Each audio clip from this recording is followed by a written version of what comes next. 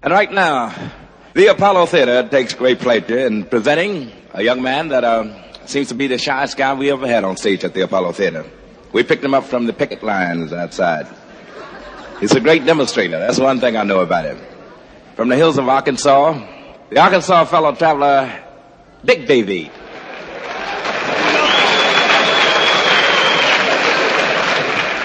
Howdy. I used to say hi y'all, it's just a way of greeting in Arkansas, but up here I found out say hi y'all's a way to a beating.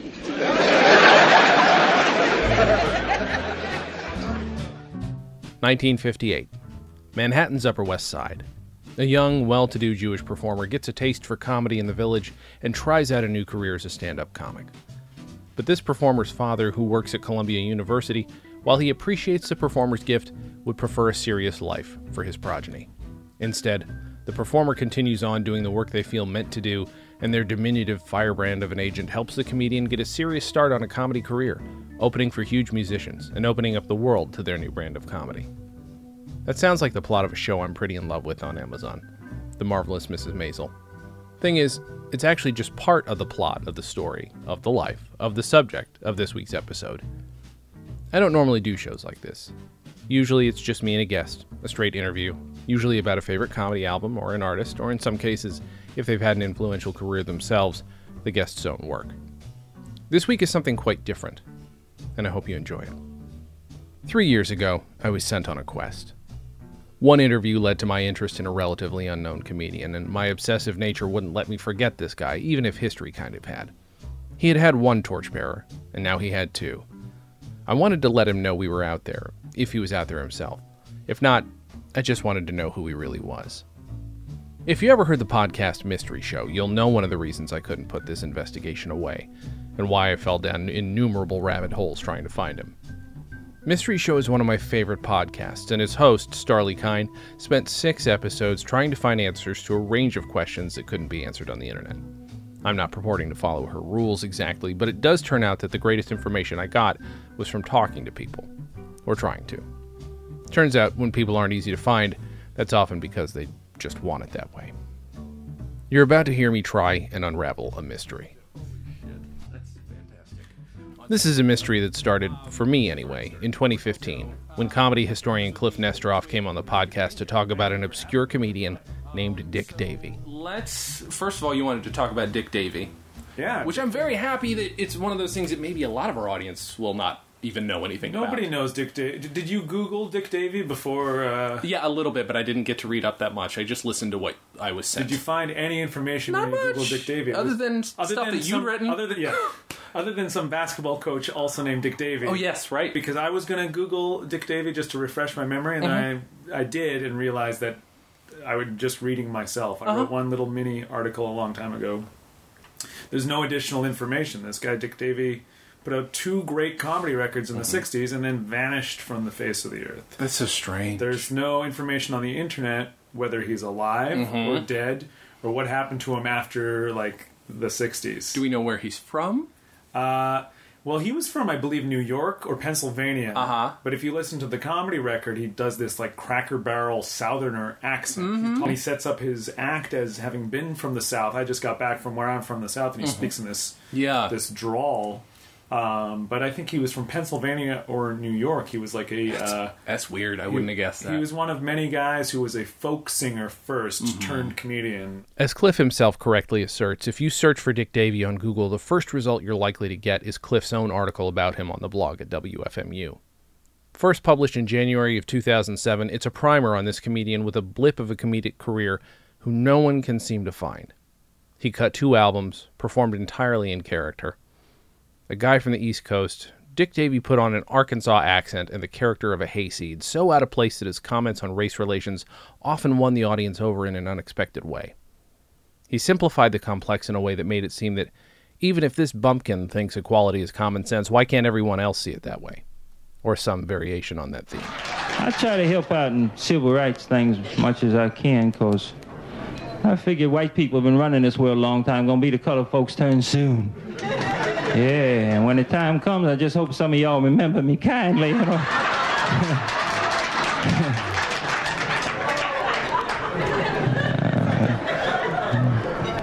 Let me have some whiskey privileges or something. Maybe I get to be Ralph Bunche's slave instead of Cassius Clay, you know. Yeah. That's the truth. I go to bed at night, every night I pray to the Lord to push these freckles closer together. I do. You finally answer my prayer, probably that Ajax fellow come by. Psh, mess me all up again. They don't tell the truth on television the way they give you that white knight. You see how he do all that in lily white suburbs? He don't never go to Watts do that thing. White knight. The white dove, you ever see that? White tornado, the white backlash. Still the house ain't clean. All the time them Indians losing on the late night movie, and some of y'all on the late night news, and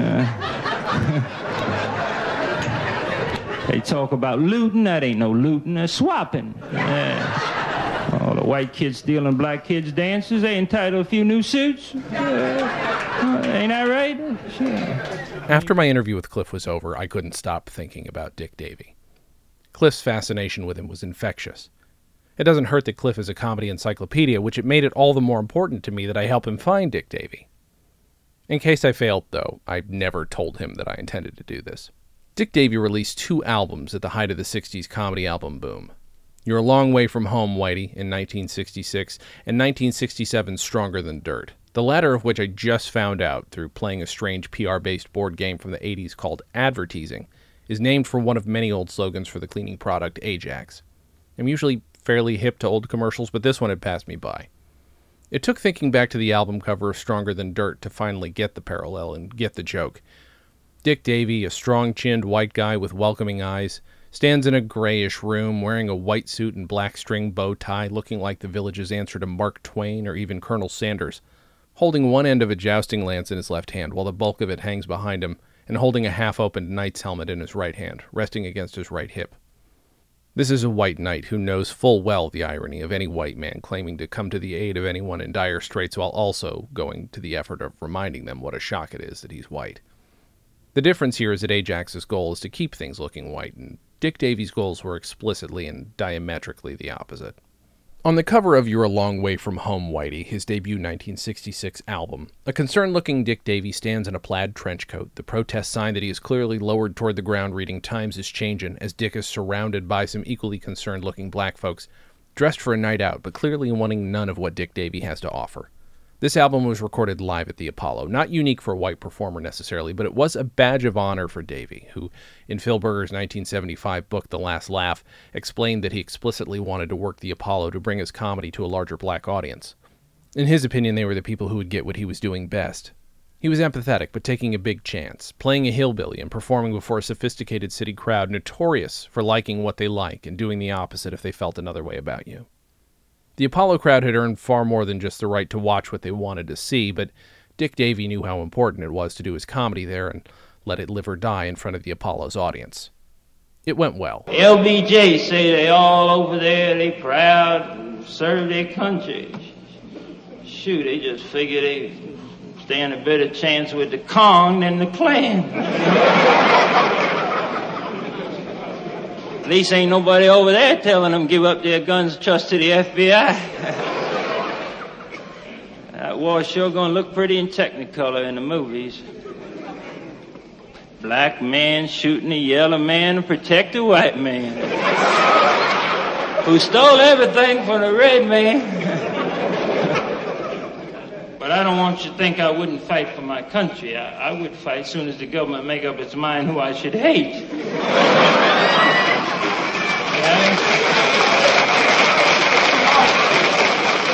Knowing what we know, it's easy to be fascinated by Dick Davy, a white comedian who won over the Apollo audience, doing race humor that was about equality, done in a way no white guy had done it before, and that probably wouldn't have worked after he stopped doing it. Only one interview with Davy is out there, in Berger's Last Laugh.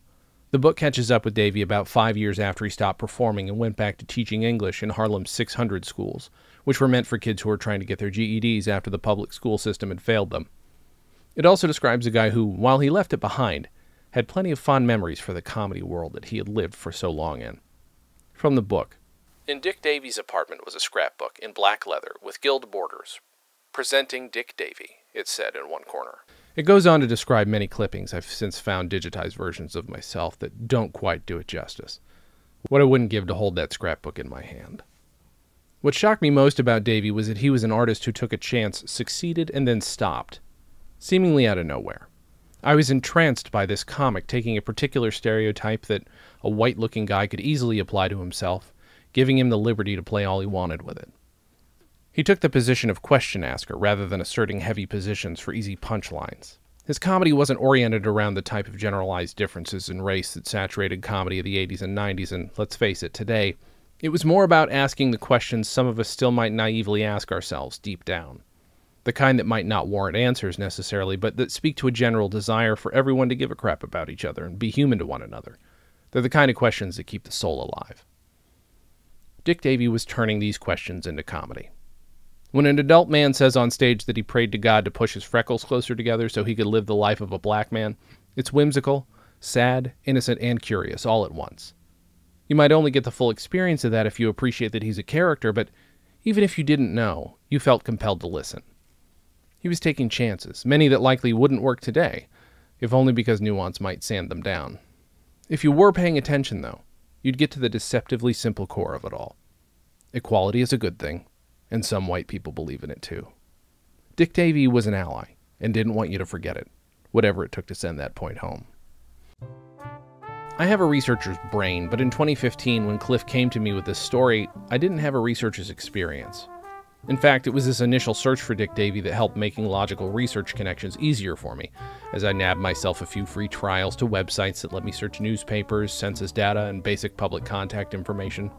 Making sense of what those deceptively simple pieces of information tell you is often relatively difficult, especially when you've got missing links to contend with. You could have a full name, a history of addresses that person lived at, a folder of photos of someone with that name, but until someone who knew them tells you this person is the same person as that person, you can end up spinning your wheels. Doubt is your enemy, and, as it turns out, your fuel. After those trial periods were over and every variation on the search terms Dick, Richard, Davy, and comedian yielded little more than a few advertisements for shows he had appeared in, I gave up.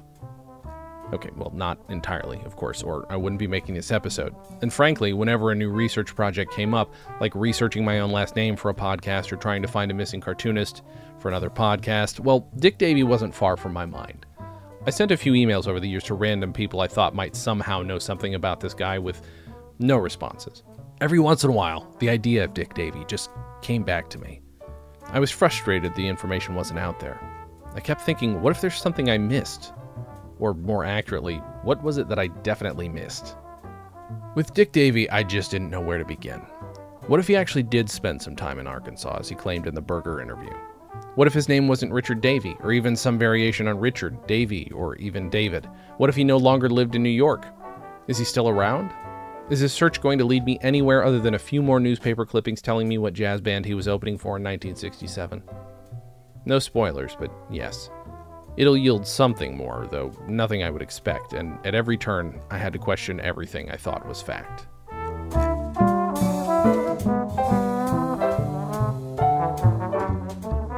I picked the search back up in October of 2018. I couldn't tell you why exactly. Certainly it sat there waiting for me for quite a while. Looking back now, I sent one message to some generic email addresses at the New York City public school system to get more information on the 600 schools at some point. I also sent one to someone who commented on Cliff's WFMU post. Maybe we could chat. I sent an email to Tommy Chong's people as he was rumored to have enjoyed Dick Davy's comedy. Tommy eventually did my show, but my due diligence on the Dick Davy case was out the window because I was interviewing one of my heroes at the time and trying not to cry on microphone.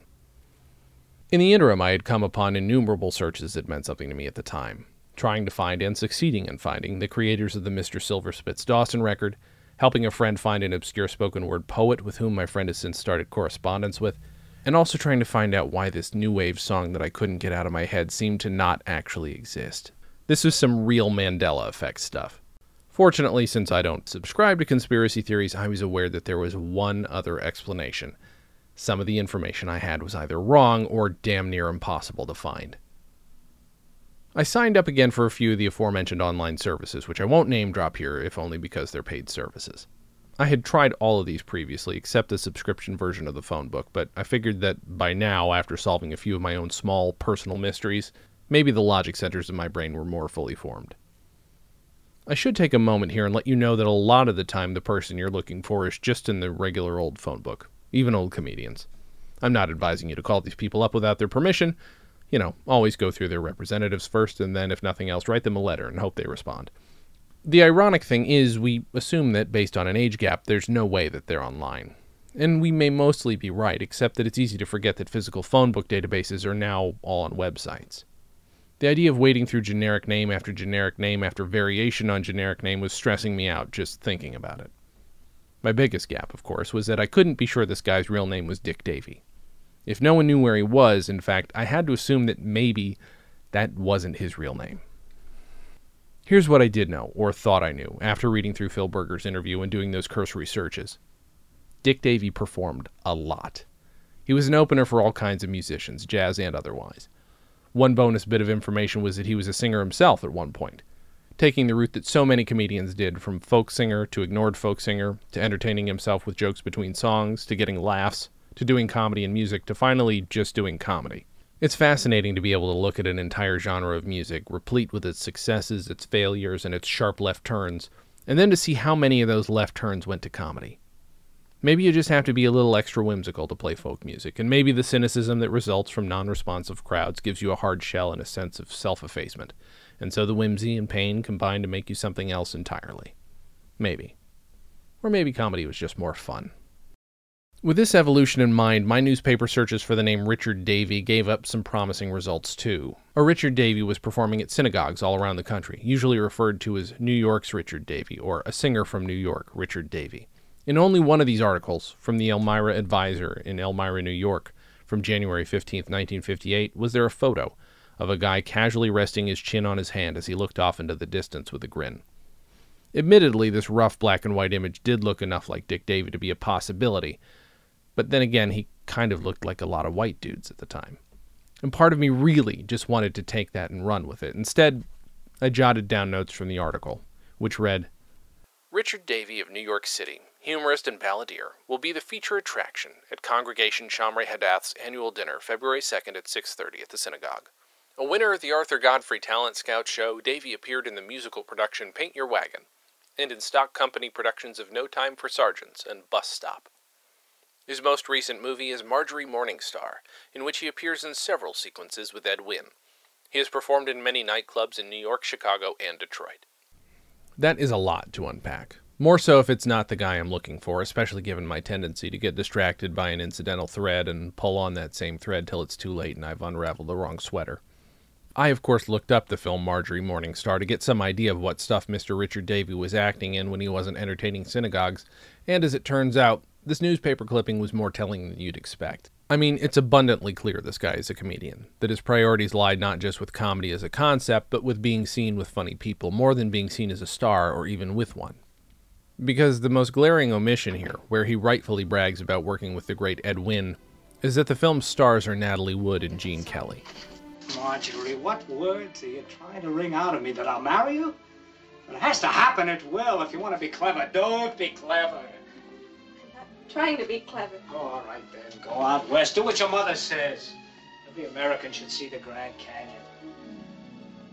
Why? Why did I ever meet you? Two of the biggest movie stars at the time, and this guy doesn't want you to forget that he worked with Ed Wynn. He's a guy after my own heart. Was it possible that this guy who kinda, sorta, looked like Dick Davy was the same guy? I mean, as Cliff said in our interview, Dick Davy started out as a folk singer and moved on to comedy from there. Is he the same guy who was performing in synagogues in 1963 and then by 1966, just 3 years later, was getting write-ups like this? Also on the same bill is a country boy comedian by the name of Dick Davy. Lumbering out to the microphone, chewing gum and wearing heavy farm boots, he stammers and scratches and drawls out a line of corn that leaves the city slickers pretty cold. Where's the leap? If these two are the same guy, it's one thing to be a humorist and singer and another to suddenly pretend you're a bumpkin from Arkansas and drop the guitar entirely. What motivated this change? It's also reasonable to note here that besides making it clear that Dick Davy wasn't exactly for everyone that early on, leaving City Slickers cold and all, that the journalist also misspelled his last name, adding an E, a common bit of confusion that helped me fill in some gaps here and there, giving me a more complete picture while still confusing plenty of things. I wasn't about to be 100% certain that Richard Davy was Dick Davy, or that Dick Davy with a Y was Dick Davy with an EY. These kinds of leaps have gotten me into trouble before. I needed to be certain that I had found Dick Davy. Of course, I'd then need to figure out what to do with that information once I got it.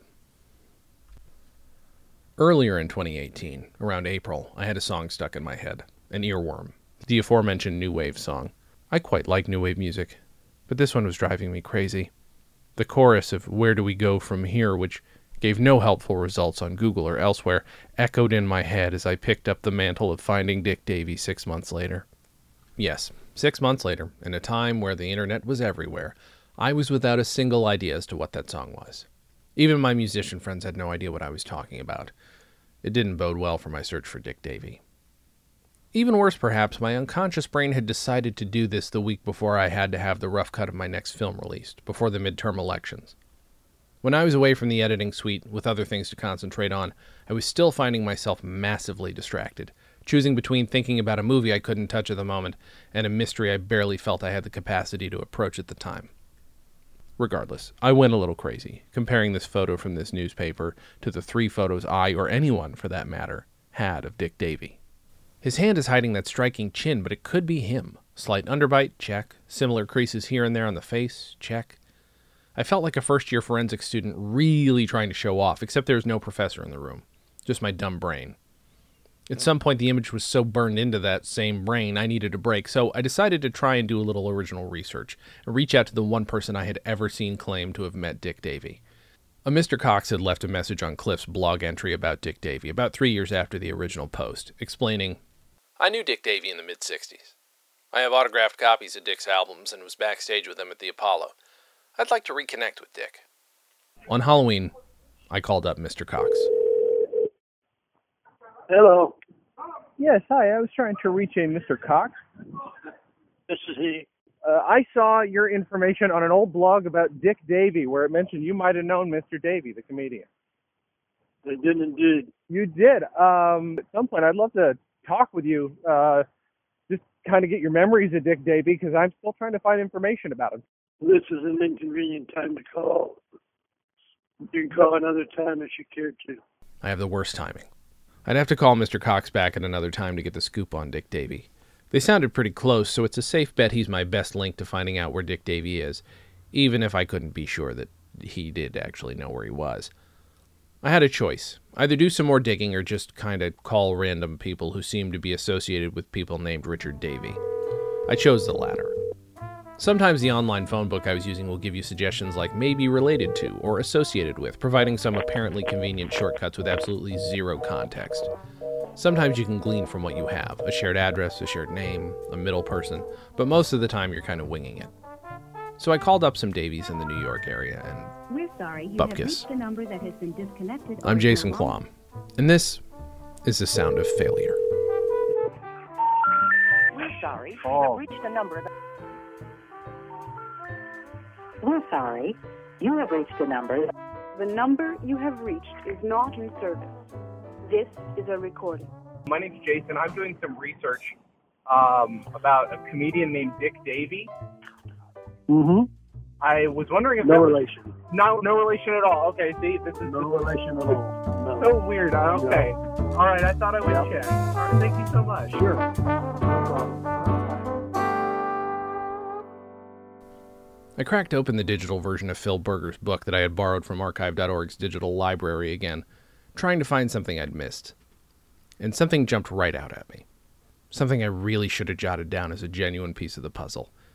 As Berger describes Dick Davy, Davy, who looked like a grown-up version of Carl Alfalfa Switzer of the old Our Gang comedies, was a strapping 6'2" son of an Orthodox rabbi. An Orthodox rabbi. So intertwined is the idea of Dick Davy with that of his comedy character, the Bumpkin, that I had forgotten entirely that he was Jewish. My description earlier, comparing him to the fictional Mrs. Maisel, that was for your benefit. This early on in the search, that piece had already floated by me, and with it the possibility that his father would have been a pretty prominent member of the community. Combining this new piece of information with my search for Richard Davy got me, again, nothing. Census results show the occupation of the parents, and not a single person with that name had a father whose job it was to be religious. Didn't matter the spelling. Was it a complete pseudonym?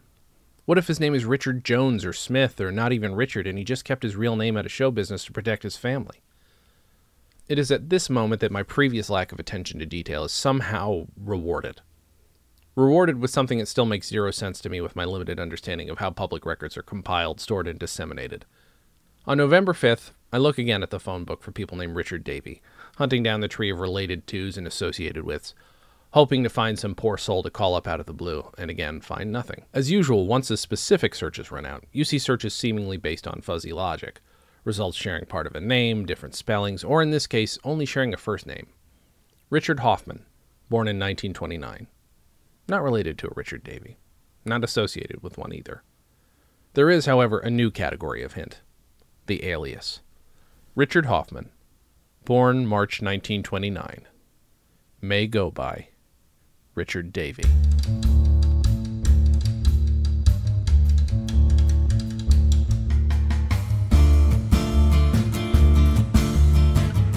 It was like the phone book was winking at me, only the wink didn't make any sense. Had this been at the bottom of every damned page of Richard Davies and I just glossed over it because it looked like yet another relative who had actually never heard of anyone named Dick Davy? It was worth a shot, and it's always better to have a specific lead, of course, but I was dubious.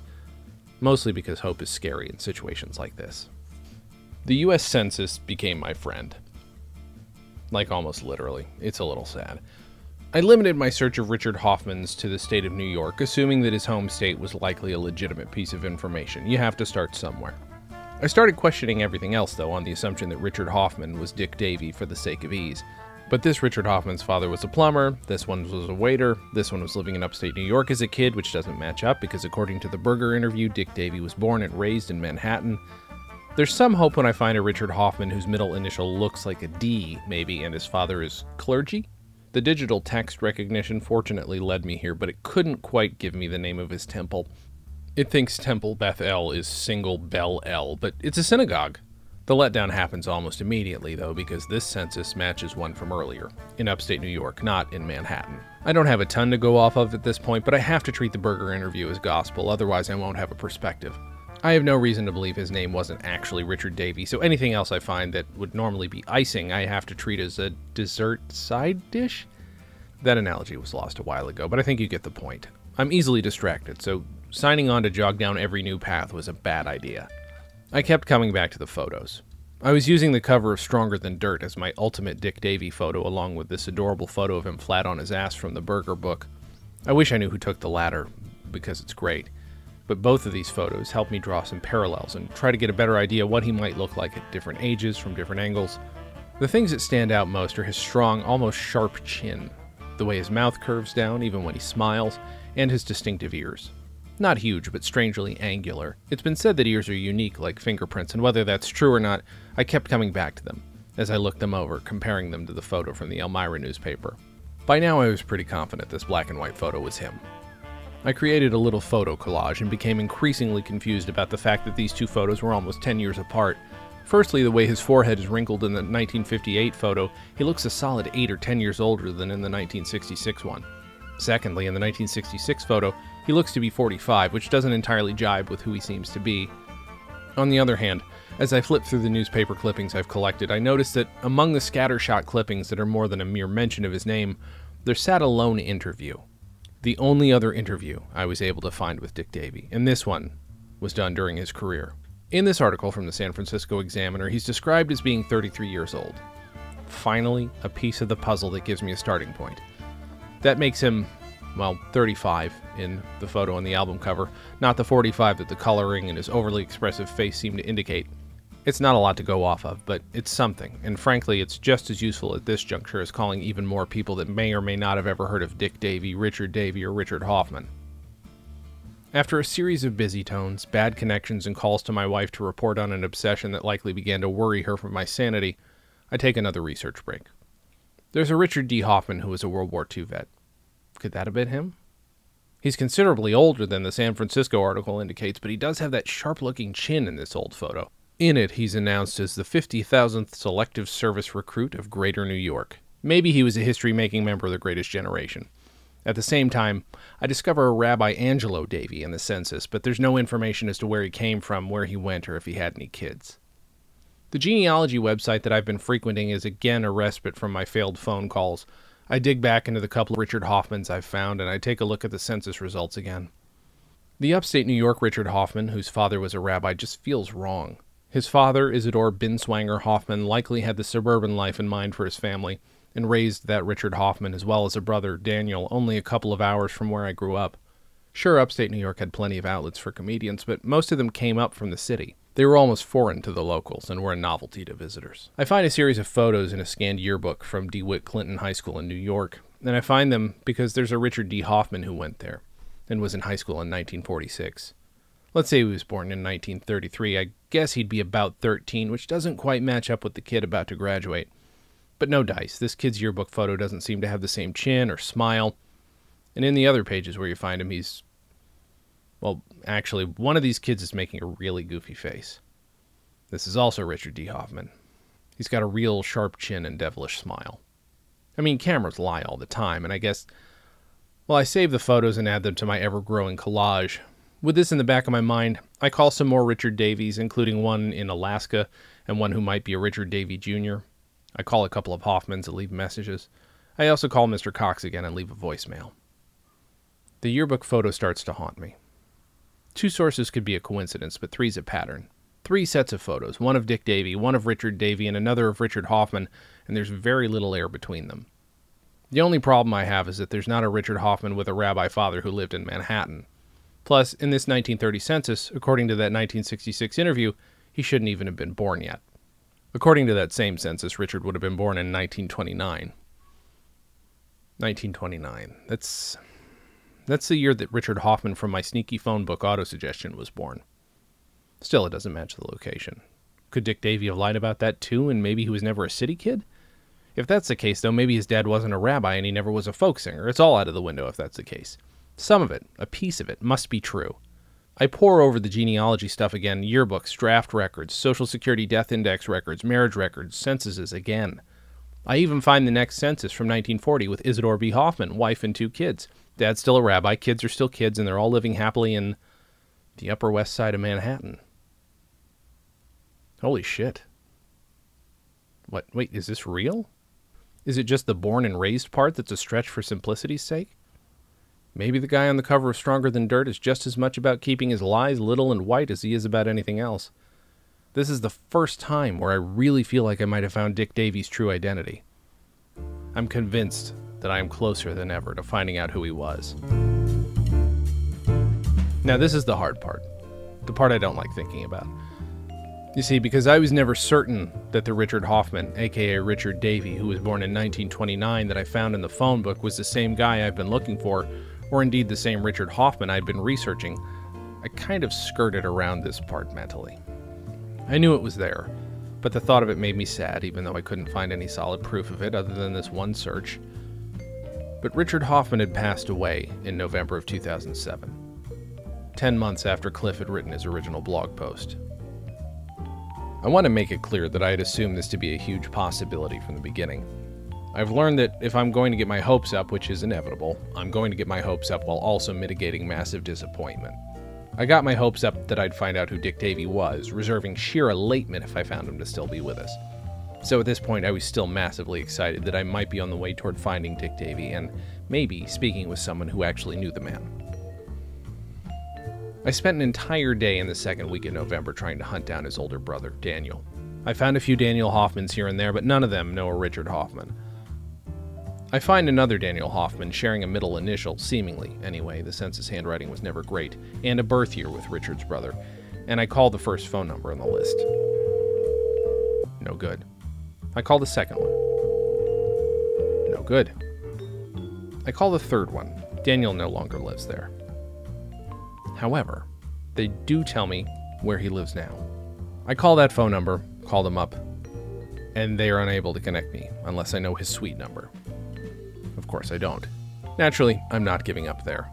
So on November 9th, I draft a letter to Daniel Hoffman. Dear Mr. Hoffman, my name is Jason Klum. I'm a comedian and a comedy researcher. For the last 7 years, I've interviewed comedians about comedy records on my show, Comedy on Vinyl. I'm writing you in the hopes that your brother Richard Hoffman was a teacher in Harlem, as well as a singer who went by the name Richard Davy, and later, as a comedian, Dick Davy. I found numerous sources quoting a Jewish singer and comedian named Richard Davy, and then 2 albums by the aforementioned Dick Davy. In the only interview in any book with Dick Davy, he mentions being born and raised in Manhattan's Upper West Side to an Orthodox rabbi. Naturally, in my research, I ran across information about your father and yourself. I'd love to speak with you, at your convenience, about your brother. My contact information is below. Thanks very much for your time. Now, I call him your brother, knowing full well that I might have the wrong guy. But you have to be hopeful. 2 days later, on November 11th, as I'm basically just waiting for the letter to be returned... This is Dick Cox returning your call. It's my first time talking with someone who knew Dick Davy. And as I later find out, I was actually talking to Mr. Cox on the 11-year anniversary of Dick's death. So I was a United Methodist minister in Brooklyn, in Harlem. I met Dick Gregory through a friend of mine. So I got to hang out a few times with Dick Gregory and with Dick Davy. One time I can remember specifically being with him at the Village Gate in Manhattan, and he did a stand-up. Do you know if his real name was Dick Davy? I do not know that. That's what he went by. Very much involved in the civil rights movement. Yeah. North and south. Well, he was a true advocate. There are a couple of things that throw me. He said that his father was an Orthodox rabbi. Do you know if that because that's what he told the author, but I don't know if that's true. I don't know that. I don't know about that. Did he, and I'm curious about the accent. Did he have the accent all the time, or was that put on? Oh, it was real as far as I can do. Interesting. Huh. What reality am I living in? How can I seemingly be this close to finding the guy, only to have yet another growing tapestry unravel right in front of me? Yes, I know that's the second metaphor about unraveling, but I'm trying to mix it up. These are big pieces of information, big chunks of this guy's personality. The one bonus here is that the Dick Davy Mr. Cox is describing is 100% the guy whose albums I enjoy. He's the stand-up. The only thing that doesn't match is everything else he told Phil Berger in that interview, which calls into question everything I've put together and means that I might have been calling a bunch of poor, unsuspecting Hoffmans for nothing. Shalom, you have reached Temple Bethel of Ithaca, New York. Our regular office hours are Monday from 9 to 1, Tuesday, Wednesday, Thursday from 9 to 5, and Friday from 9 to 3. The next day I leave a message at his father's old synagogue in upstate New York. Maybe finding out a little bit more about his father, if there was anything out there, would give me some kind of picture of who this guy was. Or at least who Richard Hoffman was, because let's face it, even if Richard Hoffman wasn't Dick Davy, he was still my only lead, and I was irretrievably fascinated. I had let this search take over my life, and that wouldn't end for several weeks, if it ever actually did. Between editing opportunities, every free moment was spent researching Dick Davy, or thinking about Dick Davy, or thinking about researching Dick Davy. At one point, I actually almost verbalized the words Dick Davy's like a friend, but would have literally been doing so out loud to only myself in my little office. My sanity was well and truly stretched. While I never technically lost sleep over this, I did one night dream in only news clippings. Dick Davy was in my head. It's also worth pointing out that these days did not feel like days. They stretched on and outward, and my memory of them now is of living in a haze. I was also going through an unrelated depression, and while this kept my spirits somewhat afloat during this low period, they also added to an unavoidable sense that this search might become the rest of my life. Maybe I wouldn't ever crawl out of this research hole. If I never got 100% proof that Dick Davy was Dick Davy, then I might. But I digress. Actually, that's kind of how I operate. Digression, mostly with the goal of distraction. Not from the main plot, but distraction anytime I can no longer see the forest for the trees. Focusing too much can give your mind sulfur burn-in, and that one thing might be all you see when you close your eyes. Speaking of which, those yearbook photos? I'd recompare photos every day or two, ask people their opinions. People widely agreed it was Dick Davy in most of them. And I'd come back to the details. Richard Hoffman's 1946 yearbook photo sits next to your typical block of text, speaking of his accomplishments. Richard D. Hoffman, Dickie Boy. Basketball teams, tryouts, Clinton News, B-man, whatever that is, assistant editor, sports editor. And it ends with what seems to be his life goal: to write books and books and books. Love is where you find it. I'd since discovered that Isidore Hoffman had taught at Columbia and was a well-known pacifist and socialist, and that his son Daniel had also gone to Columbia, and seemingly, so had Richard. But next to this Richard D. Hoffman's block of text was a single word: Oberlin.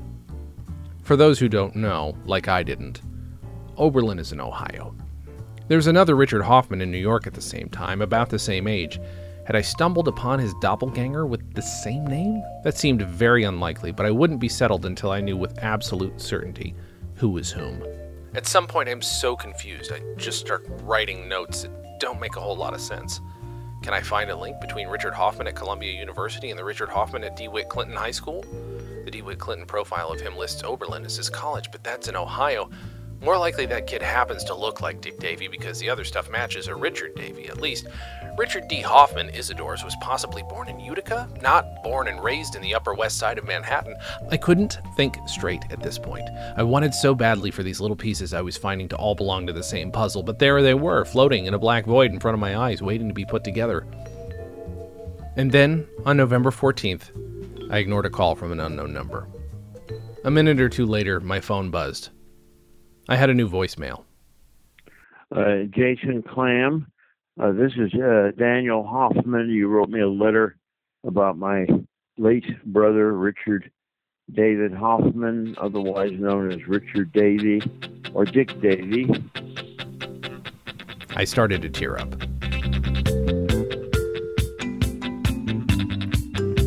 I had to take a minute. I couldn't call him right back. I'd sound like an ass. Instead, I wait an entire day. The following day, I would call Daniel Hoffman and try and get 100% confirmation. As far as I was concerned, this voicemail made it only 99%, and I needed to cross that finish line. About an hour after my call with Daniel, I'd find the name of my new wave song. Seemingly, something about the call or the search in general had cleared my head. The song's chorus is actually much more appropriate than the defeated-sounding "Where do we go from here" that I thought I'd remembered. The lyrics, the actual lyrics, are "Where does it go from here?" Where does it go from here? Is it down to the lake I fear? Ah, yeah, yeah, yeah, yeah, yeah. Ah, yeah, yeah, yeah, yeah, yeah, yeah, yeah. Rain, rain, rain, rain, Yeah. I'm all over the place right now. I'm worse than doing an interview with somebody I love. I'm just like beyond flustered right now. Here we go.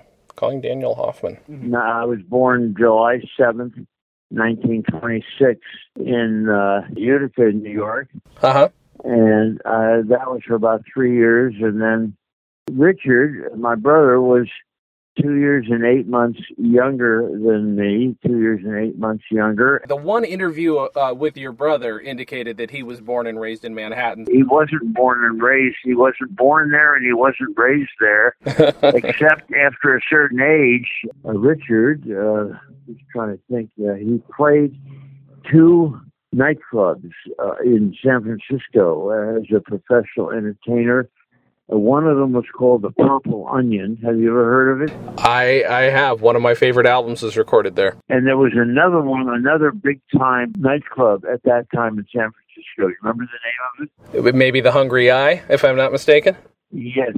He did. He went on tour. He went to various places.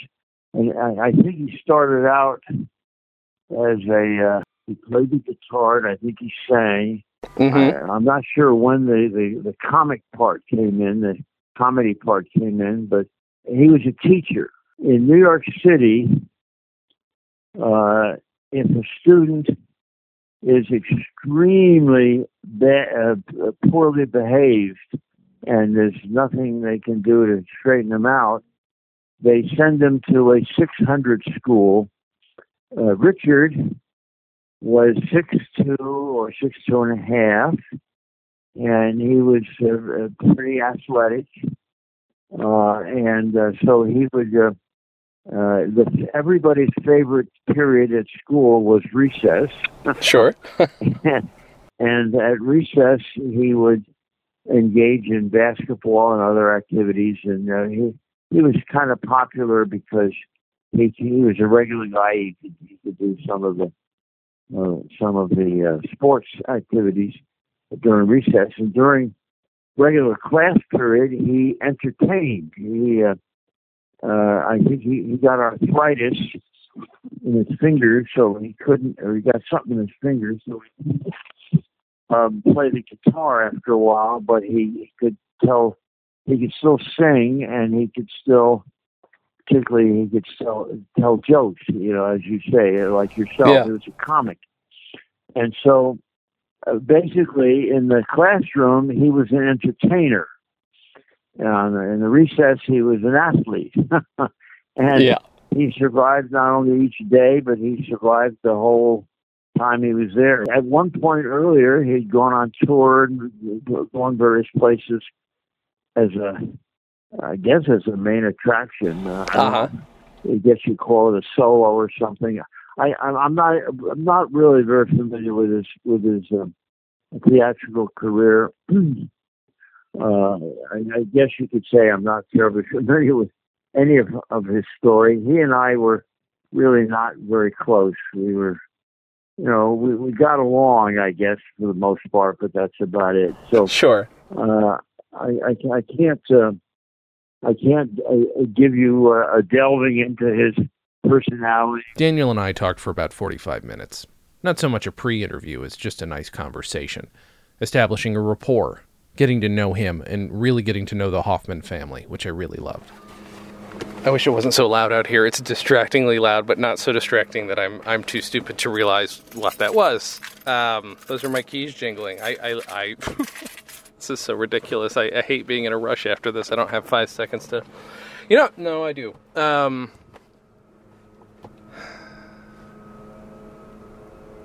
That's Dick Davy's brother. That was Dick Davy's brother. And I know a little bit more about Dick Davy. Daniel obviously, explained that they maybe weren't the closest, but he's going to get me closer to understanding more about him. I mean, that's all we're going to get. We're never going to get anything from the horse's mouth. I don't know. It's great. This is wonderful. I mean, it's the closest I'm going to be able to say to I found Dick Davy. I did. Found Dick Davy. Sorry, it's not as exciting as finding a serial killer, but this is way more interesting to me anyway. I arranged with Daniel to have a more lengthy, in-depth interview with better equipment and with more of my research materials in front of me. Kindly, he obliged. And he was on Merv Griffin's show before it became a national show. I don't think he was ever on it after Merv Griffin became national and syndicated. I'm very curious. So your father was an Orthodox rabbi. What kind of... No, wrong. No, okay. Okay, this is the confusion. He was okay. conservative. Okay. Orthodox conservative and Reform, and then there's a branch of Reform called Reconstructionists. Okay.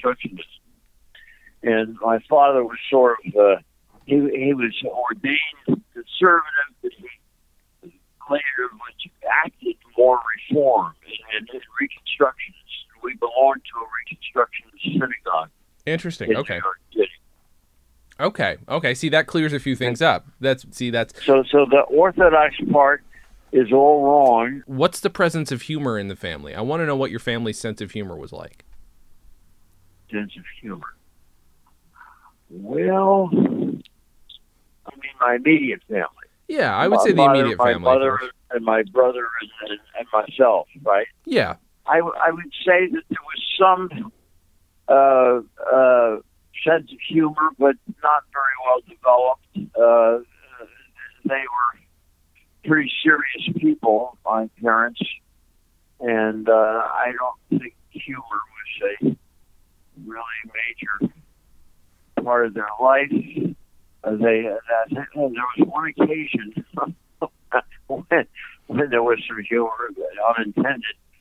They went to a Yiddish play on the Lower East Side, New York. They had Yiddish theater there. Mm-hmm. And both of my parents knew a word here and a word there of Yiddish, but basically they didn't know the language. And they laughed at all the wrong places, and they did not laugh when everybody else was laughing. Oh, no. This is secondhand. I was told about it. Now, Richard, I don't recall that when I knew him by living in the same household as he did, I was not particularly humorous. Both of us had some sense of humor, but it was not all that well developed. He went and developed his sense of humor to a very great extent and very successfully, as I understand it. I never, ever observed him in performance. I never attended any of his recitals or performances or whatever you want to call them.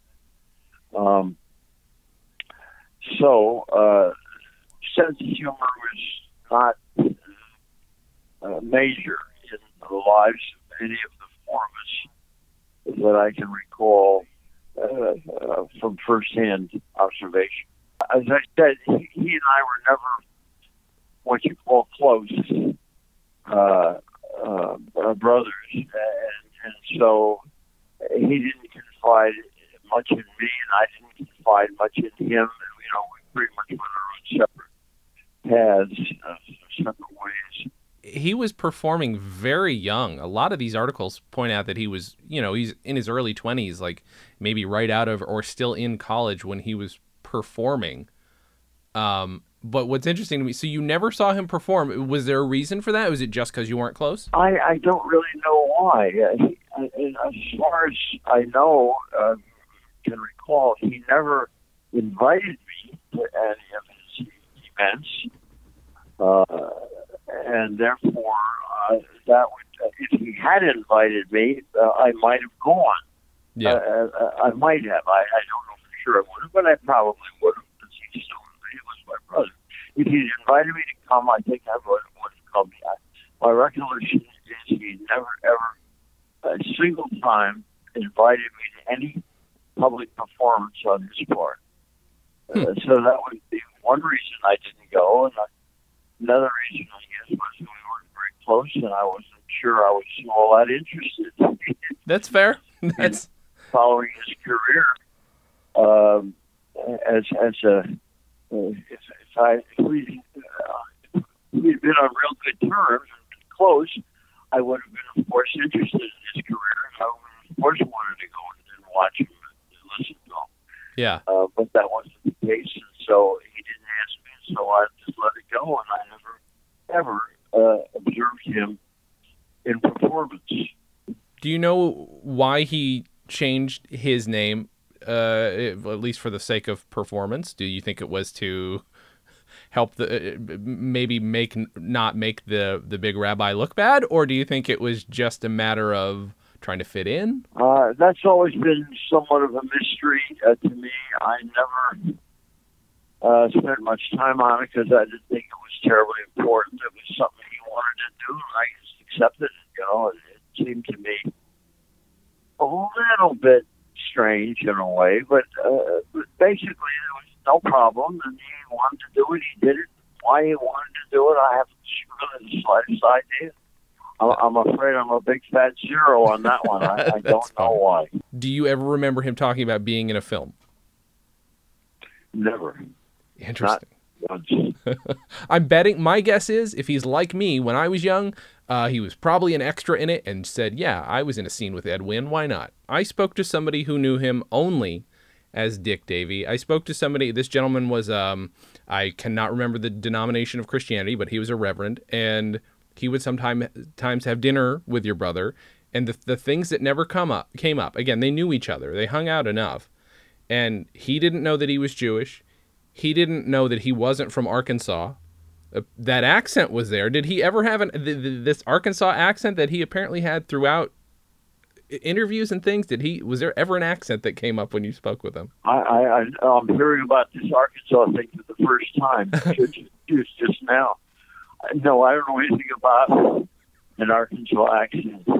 at all. The other parallel there is your father, you can see him developing what you were talking about earlier, but like becoming a highly respected pacifist and anti-war activist. Yes.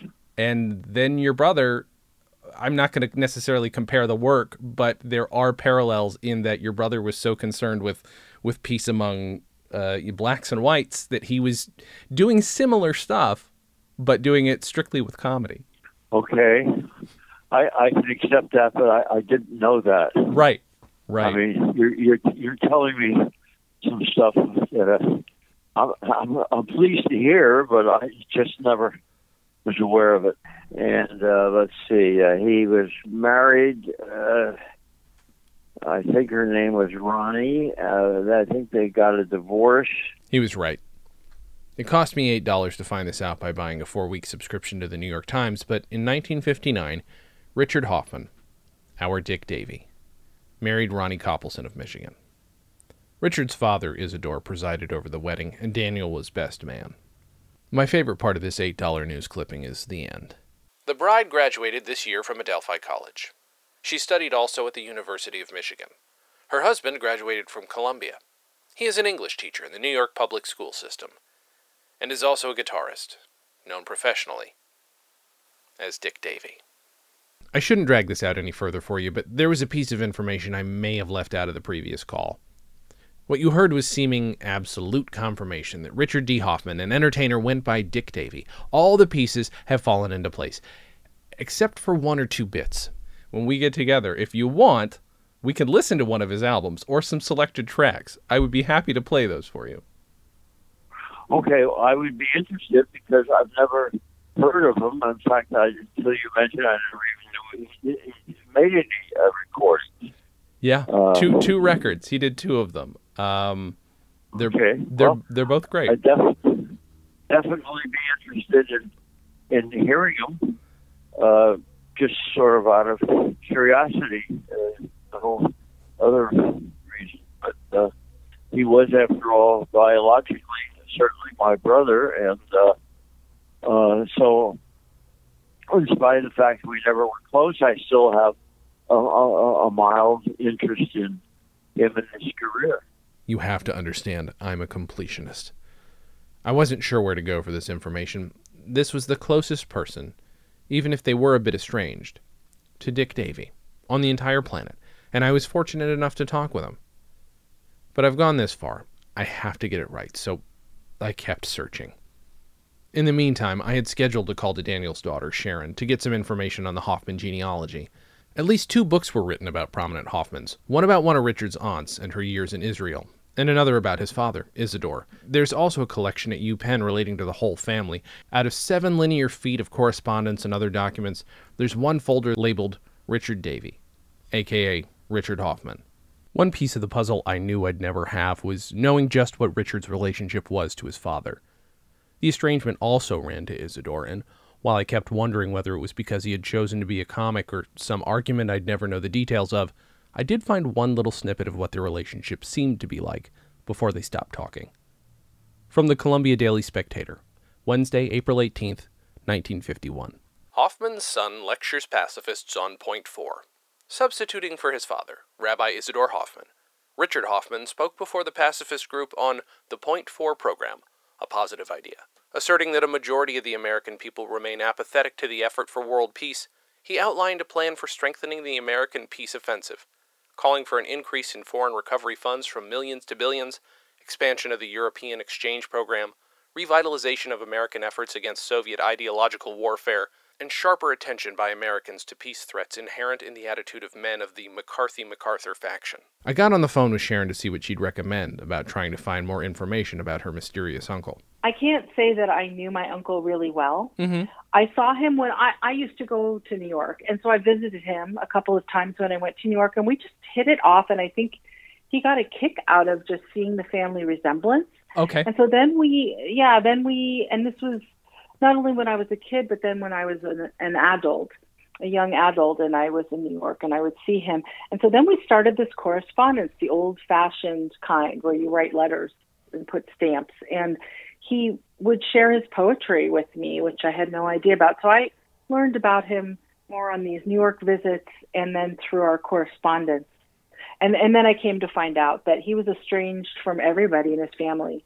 He was married once, and I was in touch with my Aunt Ronnie, his ex-wife, and he had one child, and they were estranged. So he had something going on, which I don't know what it was, that he just kind of pushed people away. But my Uncle Richard's uncle, Leon, and myself, who lived to almost 101, he and I were basically the only family members that Dick Davy kept in touch with that I'm aware of. The last time I visited him, he's passed away quite a while ago now, but the last time I visited him in New York, in his apartment, which he had had for many, many years, he spoke of things that were so similar to my dad. They even had the same mannerisms that I thought these two men would be shocked that they're estranged if they knew how much they have in common.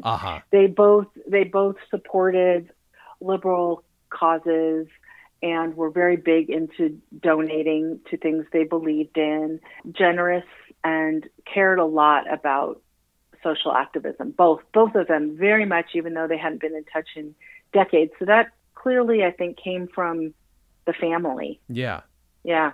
But I think also they were similarly wounded. This is the impression I have from knowing both of them, is that they were pretty traumatized, I think, from their childhoods, and it came out in very, very different ways. So my dad shut down emotionally. I would say he's always been kind of this emotionally detached person. He went into the law, like a very cerebral kind of enterprise. And then my uncle, Dick Davy, he went the opposite way, very emotive and expressive and creative. So he wrote poetry, he did comedy, and I think that was his outlet for what happened coming out of family life. They were sort of two sides of the same coin in a way. Yeah. He was a teacher too. Did you ever talk much about his teaching work? Yes, I know he taught in one of the PS something. I don't know which one in New York, but I know he did that for many, many years. Were you just writing letters back to him and he would send you letters but also send you poems and things in addition? Yes, and if I recall, I mean, I have them, but they're in a box somewhere. But I think a lot of them the poems were typed out on a typewriter, so I think they were things that he had, and then he was sharing them with me. Okay. Not like he whipped off a poem and put it in the letter, but that he was sharing himself, which it was a very sweet relationship, and he had a long-time girlfriend, and I can give you her information if you want. And I'm not sure if she's still around, but they went out for many, many years. And the latter years of his life, I was in grad school, so I was kind of a busy grad student. And there was a period of time where we lost touch. And I remember talking to him on the phone. That was the last time I had any interaction with him, was talking to him on the phone, where he had just, I think, gotten out of the hospital. He had hip replacement surgery or something like that. And so then I found out from Lillian, his longtime girlfriend, that he had died, and she found me finally, and she said he had lost my current information somehow, and he had really tried to get a hold of me because he had gone into, I think, from his apartment into assisted living. So he had done the kind of the decline in his later years and knew he didn't have long. And I felt really sorry that I had lost touch and didn't have that communication that he was after. And it was really warmed my heart that he wanted to get a hold of me. Of course. Too. Yeah, of course. Oh, yeah. man. I don't remember what finally took his life, but I think he was on this just kind of a little bit of a downhill, like happens to people as they get in their older years. I'm curious if you've got any stories, just some good memories of him, if you're comfortable talking about them. Any good memories you have of spending time with him? And he sounds like an inspirational guy, so I'm just curious. Yeah, I do. I do remember him coming to visit, and he was just a fun, nice guy. And then when I was in my 20s, probably, I remember a visit with him in New York. And I just remember him looking at me and just getting the biggest grin, because at that point, he had been estranged from everybody for a long Yeah. time, his own son included. And he got such a kick out of the family resemblance. And he and I really, there's a picture of us then too, where you really can see the family resemblance. Yeah. And I think for him, that was special. And it was for me too. And it was especially special to me knowing that he was friends with almost nobody in the family. And I don't really know why he carved out a place for me, but he did for whatever reason. Yeah. And so that always warmed me that we had that. And I remember that my dad thought that was good too. Even though he was estranged from his own brother, he supported me having a relationship with my uncle. Did he have any kind of an archive? Did he have any like scrapbooks? Because that's stuff that I'm always curious, because you never know where that stuff's going to go. That's a great question. If he did, I never saw it. It's not Mhm. something I remember looking over with him when I visited. Sure. But if Lillian is still alive, Mm. she would probably know or have it. The picture Sharon painted for me was the one I was waiting for. This whole time I had wanted to know Dick Davy, but was kept at a distance, and suddenly I was being let in on something special. She was in a unique position, knowing and loving Richard as family, but having the distance many of us have from aunts and uncles. We have the luxury of less baggage to deal with, and it sounds like Dick was a good uncle and a good friend. Naturally, I had to find Lillian. With my trial periods ending on various resources, I did one last search with only one promising result. The phone book can't necessarily tell you how long someone has been somewhere, whether they've moved elsewhere or moved on. So I called the one number I found. Hi. Please leave a message. Thank you. I'm a researcher, and I've been researching Richard Hoffman. Sharon Hoffman did tell me I might want to try and speak with you. So this is the number I found. I hope this is the right number, and I'd love to speak with you when you have some time. My phone number is 310. Hello? Hello? Yes, hi. Hi, sorry for the extended message. Is this Miss Richmond? Yes, it is. Of course, I love to talk about him. Yeah. When would be a good time to speak? We can speak now.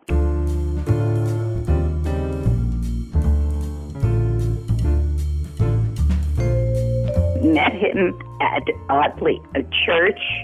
It was the first Universalist church on Central Park West, which had Wednesday night socials for middle-aged people. And at that time, he was a teacher in the New York public school system.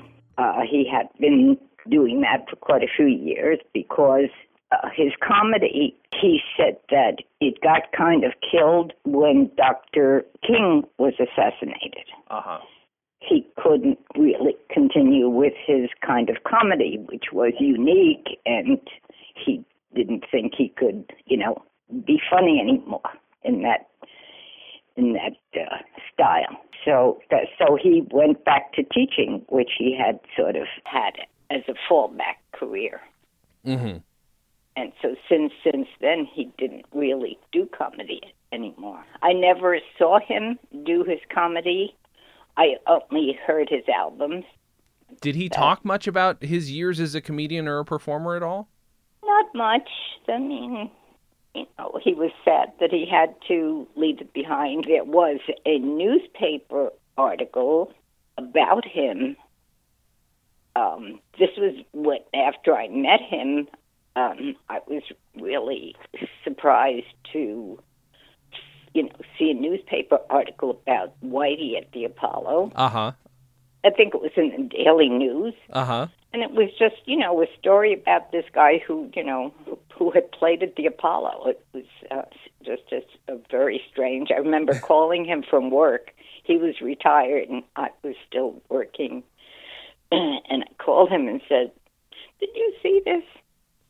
So that was, there wasn't really much to say. His career was cut short by that event. Was he comfortable not performing, if you knew? He dealt with it.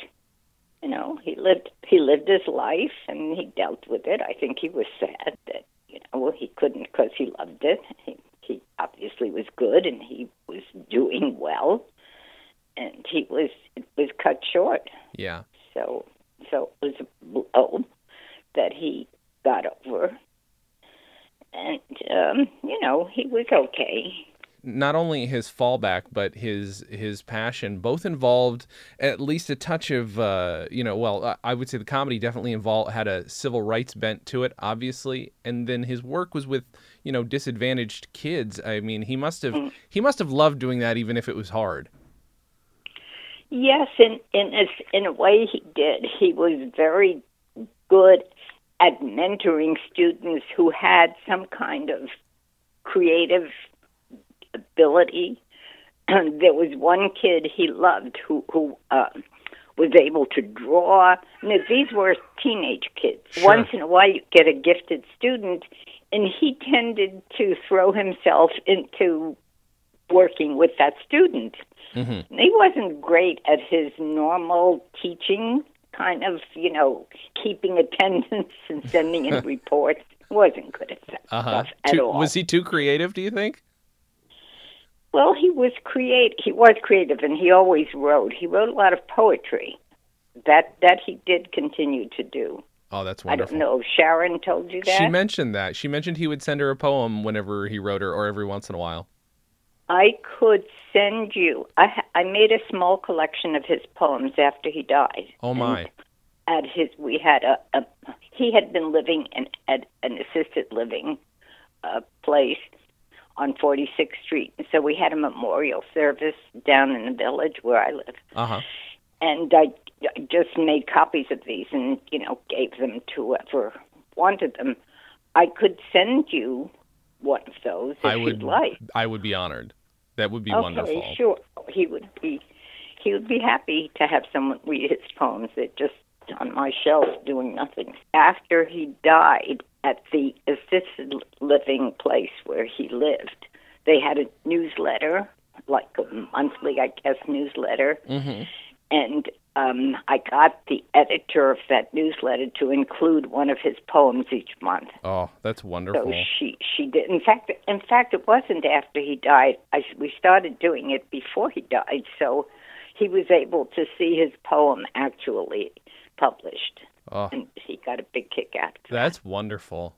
Do you know which school or schools he taught at? Because I would love to find one of his students or a few of his students to talk to. It was a school in Harlem mm-hmm. that was a special school for kids who had dropped out and were coming back to get their GED. Mm-hmm. I don't remember what it was called. Okay. But it wasn't part of the main school system. So Sharon did mention a little bit of estrangement.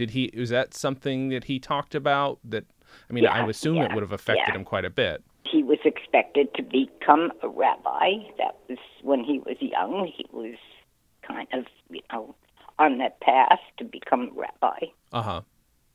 And then he said he just realized it wasn't who he was. Yeah. And he wanted to do stand-up comedy, which was not that acceptable to his family. Yeah. So there wasn't much closeness there. I've always been interested in stand-up comics since I knew him. Uh-huh.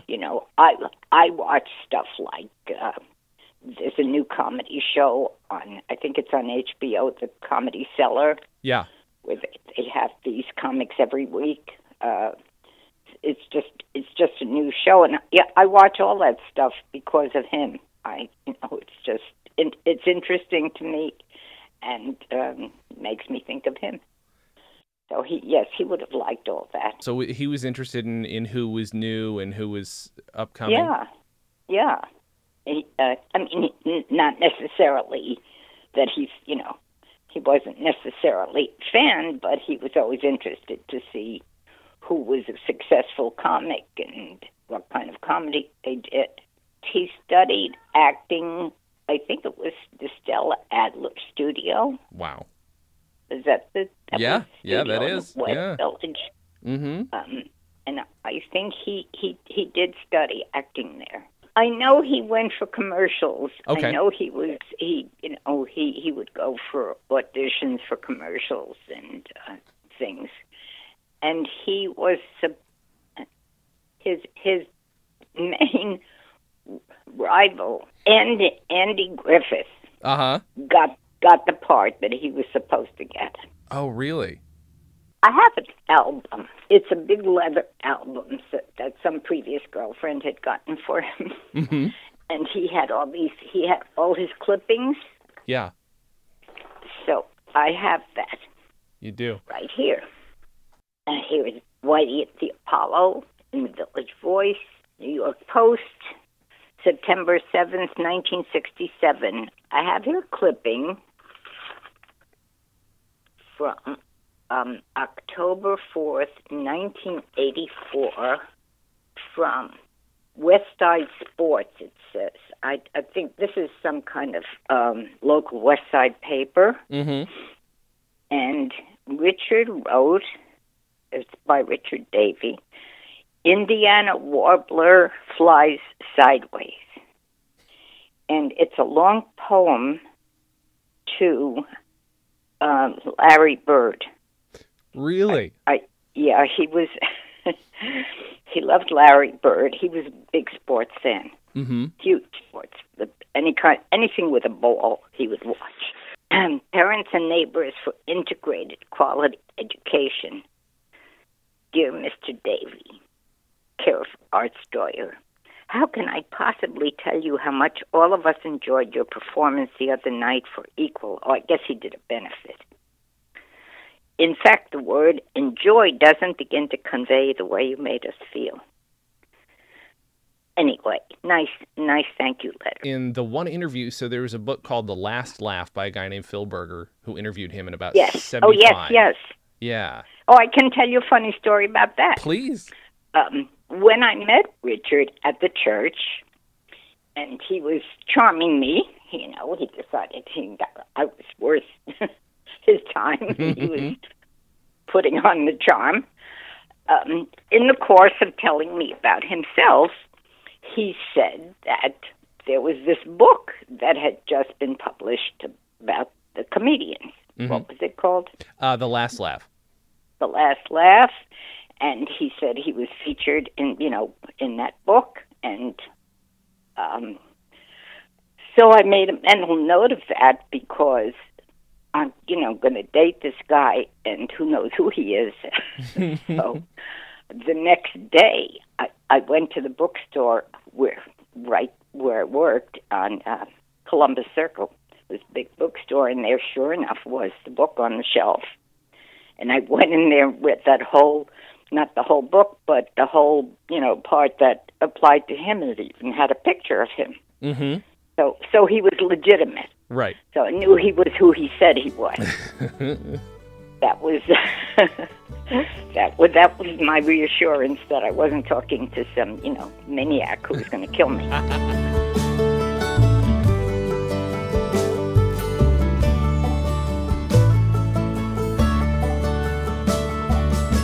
Easy as it might be for me, a comedy lover, to concentrate on how sad it is that Dick Davy stopped doing comedy, a few things are clear. First, he might have technically stopped doing comedy, but Richard Hoffman never stopped being Dick Davy. He made Lillian laugh, and I'm guessing she returned the favor. Second, he continued his work of helping people who needed it, doing his best to keep his classes lively and entertaining. Dick Davy was in there too. Lastly, and most importantly, he stepped off the stage, found Lillian, and never let her go. 17-year-old Richard D. Hoffman was right. Love is where you find it.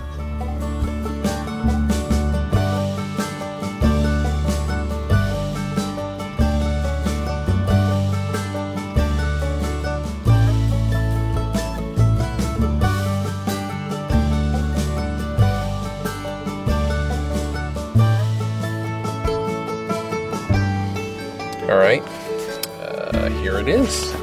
Hi, Jason. I enjoyed talking to you today. Here are the poems I promised, as well as the Larry Bird clipping. Richard got such a kick out of having it published. God, he loved basketball, and football, and tennis, soccer, golf, baseball. Here's an interesting tidbit. Richard did not have his own albums. He had lent them to girlfriends over the years, and eventually never got them back. Typical of him. Here we go. His own personal clipping out of his own his own scrapbook. Holy shit. I'm bad at appreciating things as I have them, but I mean, you read the one interview with him and it describes his scrapbook, and I mean, Dick Davy touched this. I mean, I know Dick Davy touched this. This is amazing. I mean, this is one of the things that's got to go in my own scrapbook now. Like, it's so funny. He's like, I am the least sportsy person on the planet, but to have this in front of me, I don't care. Like, he wrote these 2 long columns of poetry about something that meant so much to him. It ends with the word chutzpah, and he makes Larry Bird one word. Having a piece of Dick Davy's actual scrapbook made him infinitely more real and made me feel even more spoiled. I am, of course, because maybe Larry Bird needs to see this poem more than I do. If there's a way that can happen, I'll do it. But at the end of the day, I finally get to see who Dick Davy was when he was neither Richard Hoffman or stand-up Dick Davy or even musician and struggling actor Richard Davy. As much as was possible, I now knew who Dick Davy was. Sure, there are some loose ends, but none that can dissuade me from knowing that I had finally found him. Better still, I managed to fight the what do I do now feeling that wanted to creep in, and just kept searching. I've amassed a number of clippings and bits of information that I don't have a complete picture of, and I'm hoping to make filling in those blanks a part of my work with this podcast. Over the next weeks and months, I'm going to slowly add my research materials to an online archive at bit.ly/Dick Davy. You'll also be able to find that at comedyonvinyl.com, but there's a shortcut, bit.ly/Dick Davy. And if you've got anything about Dick Davy, please email me, jason@comedyonvinyl.com.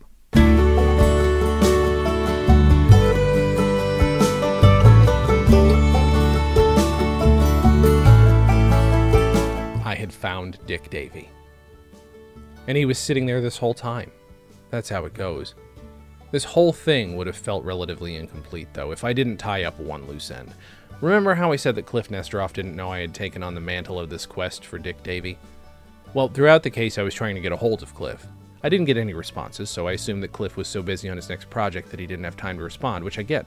I'm excited when people I like are busy working on something new. But it turns out that both the number and email I had for him were bad. Sorry to the person I texted out of nowhere. Thanks to friend of the show, Dan Pasternak, I emailed Cliff's new address, and what do you know?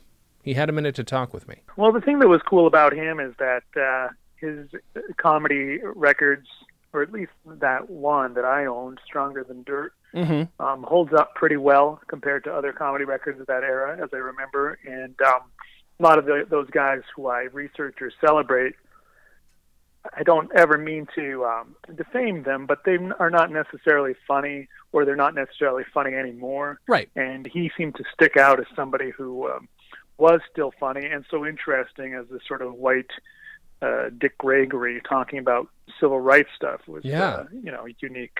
Yeah, I wanted to kind of just let you know that I had, at the very least, figured that part out, so that and talk to you, because you're the reason I ended up doing this, because I got way too obsessed way quick.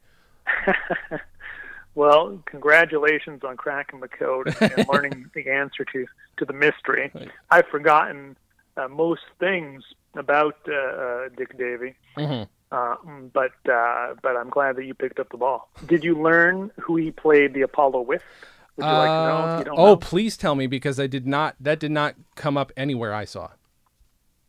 So Dick Davy, when he played the Apollo, I think that record that's recorded the Apollo is more than one performance. I believe it's an amalgamation of several different, because he was not a headliner. He was just, the white guy on the bill. Right. And I think he was doing like 10 minutes each night. But, when you did the Apollo, you'd be booked for a week, sometimes 2 weeks, and you often did more than one show in the same evening. Right. But he was booked on a show with Brooke Benton. I don't know if you know who that is. Brooke Benton had a big hit, Rainy Night in Georgia. And the guy who wrote Rainy Night in Georgia actually just died, a guy named Tony Joe White.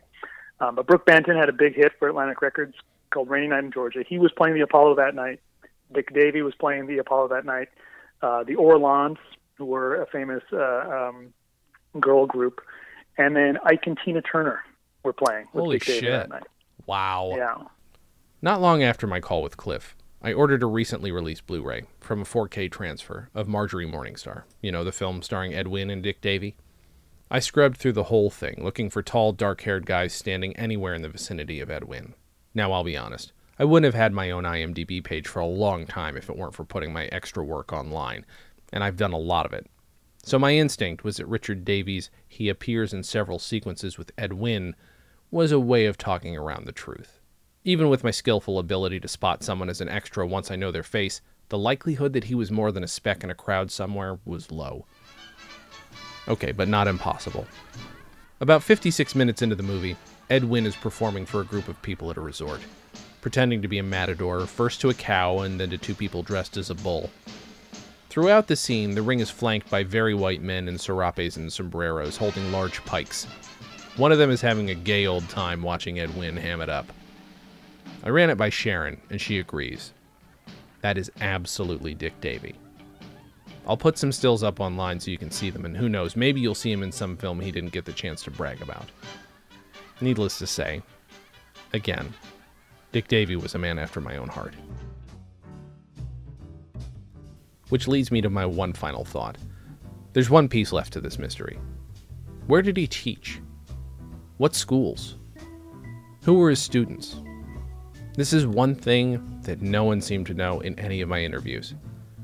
So I need your help. Were you a student at a 600 school in the 60s or 70s?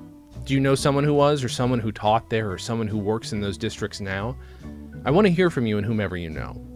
I want to know more about the people Dick Davy taught and performed for in a classroom setting. Furthermore, if you have access to the archives of Arthur Godfrey's Talent Scouts, the Gary Moore Show, or the first non-national Merv Griffin show, you can help too. One family member tells me that Dick might have starred in an unaired pilot for the 70s show McCloud and that he claimed to have been a Marlboro Man. I acknowledge that these things are hard to research, and I don't deny that I tried in vain to find something solid about them, but I'm hoping we can find out more. I'd like the full picture. In the meantime, I'll settle for the complex one I already have and take a break from dreaming of newspaper clippings.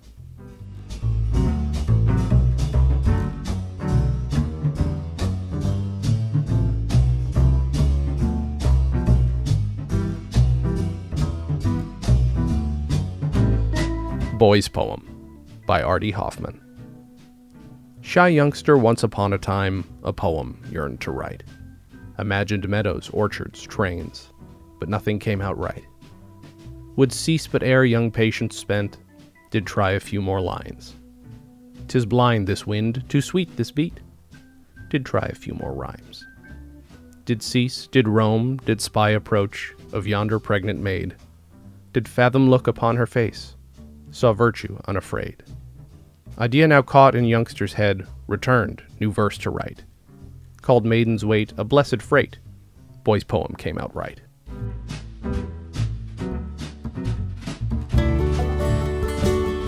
Comedy on Vinyl is a production of Stolen Dress Entertainment. It is produced by Mike Warden and is hosted and edited by Jason Klom. Our theme song was composed and performed by Richard Levinson. You can email us at podcast@comedyonvinyl.com. You can also send snail mail to Stolen Dress Entertainment, P.O. Box 805, Burbank, California, 91503. Subscribe to Comedy on Vinyl on Apple Podcasts, Google Podcasts, and anywhere else you can find podcasts. Give us a 5-star rating and write us a review.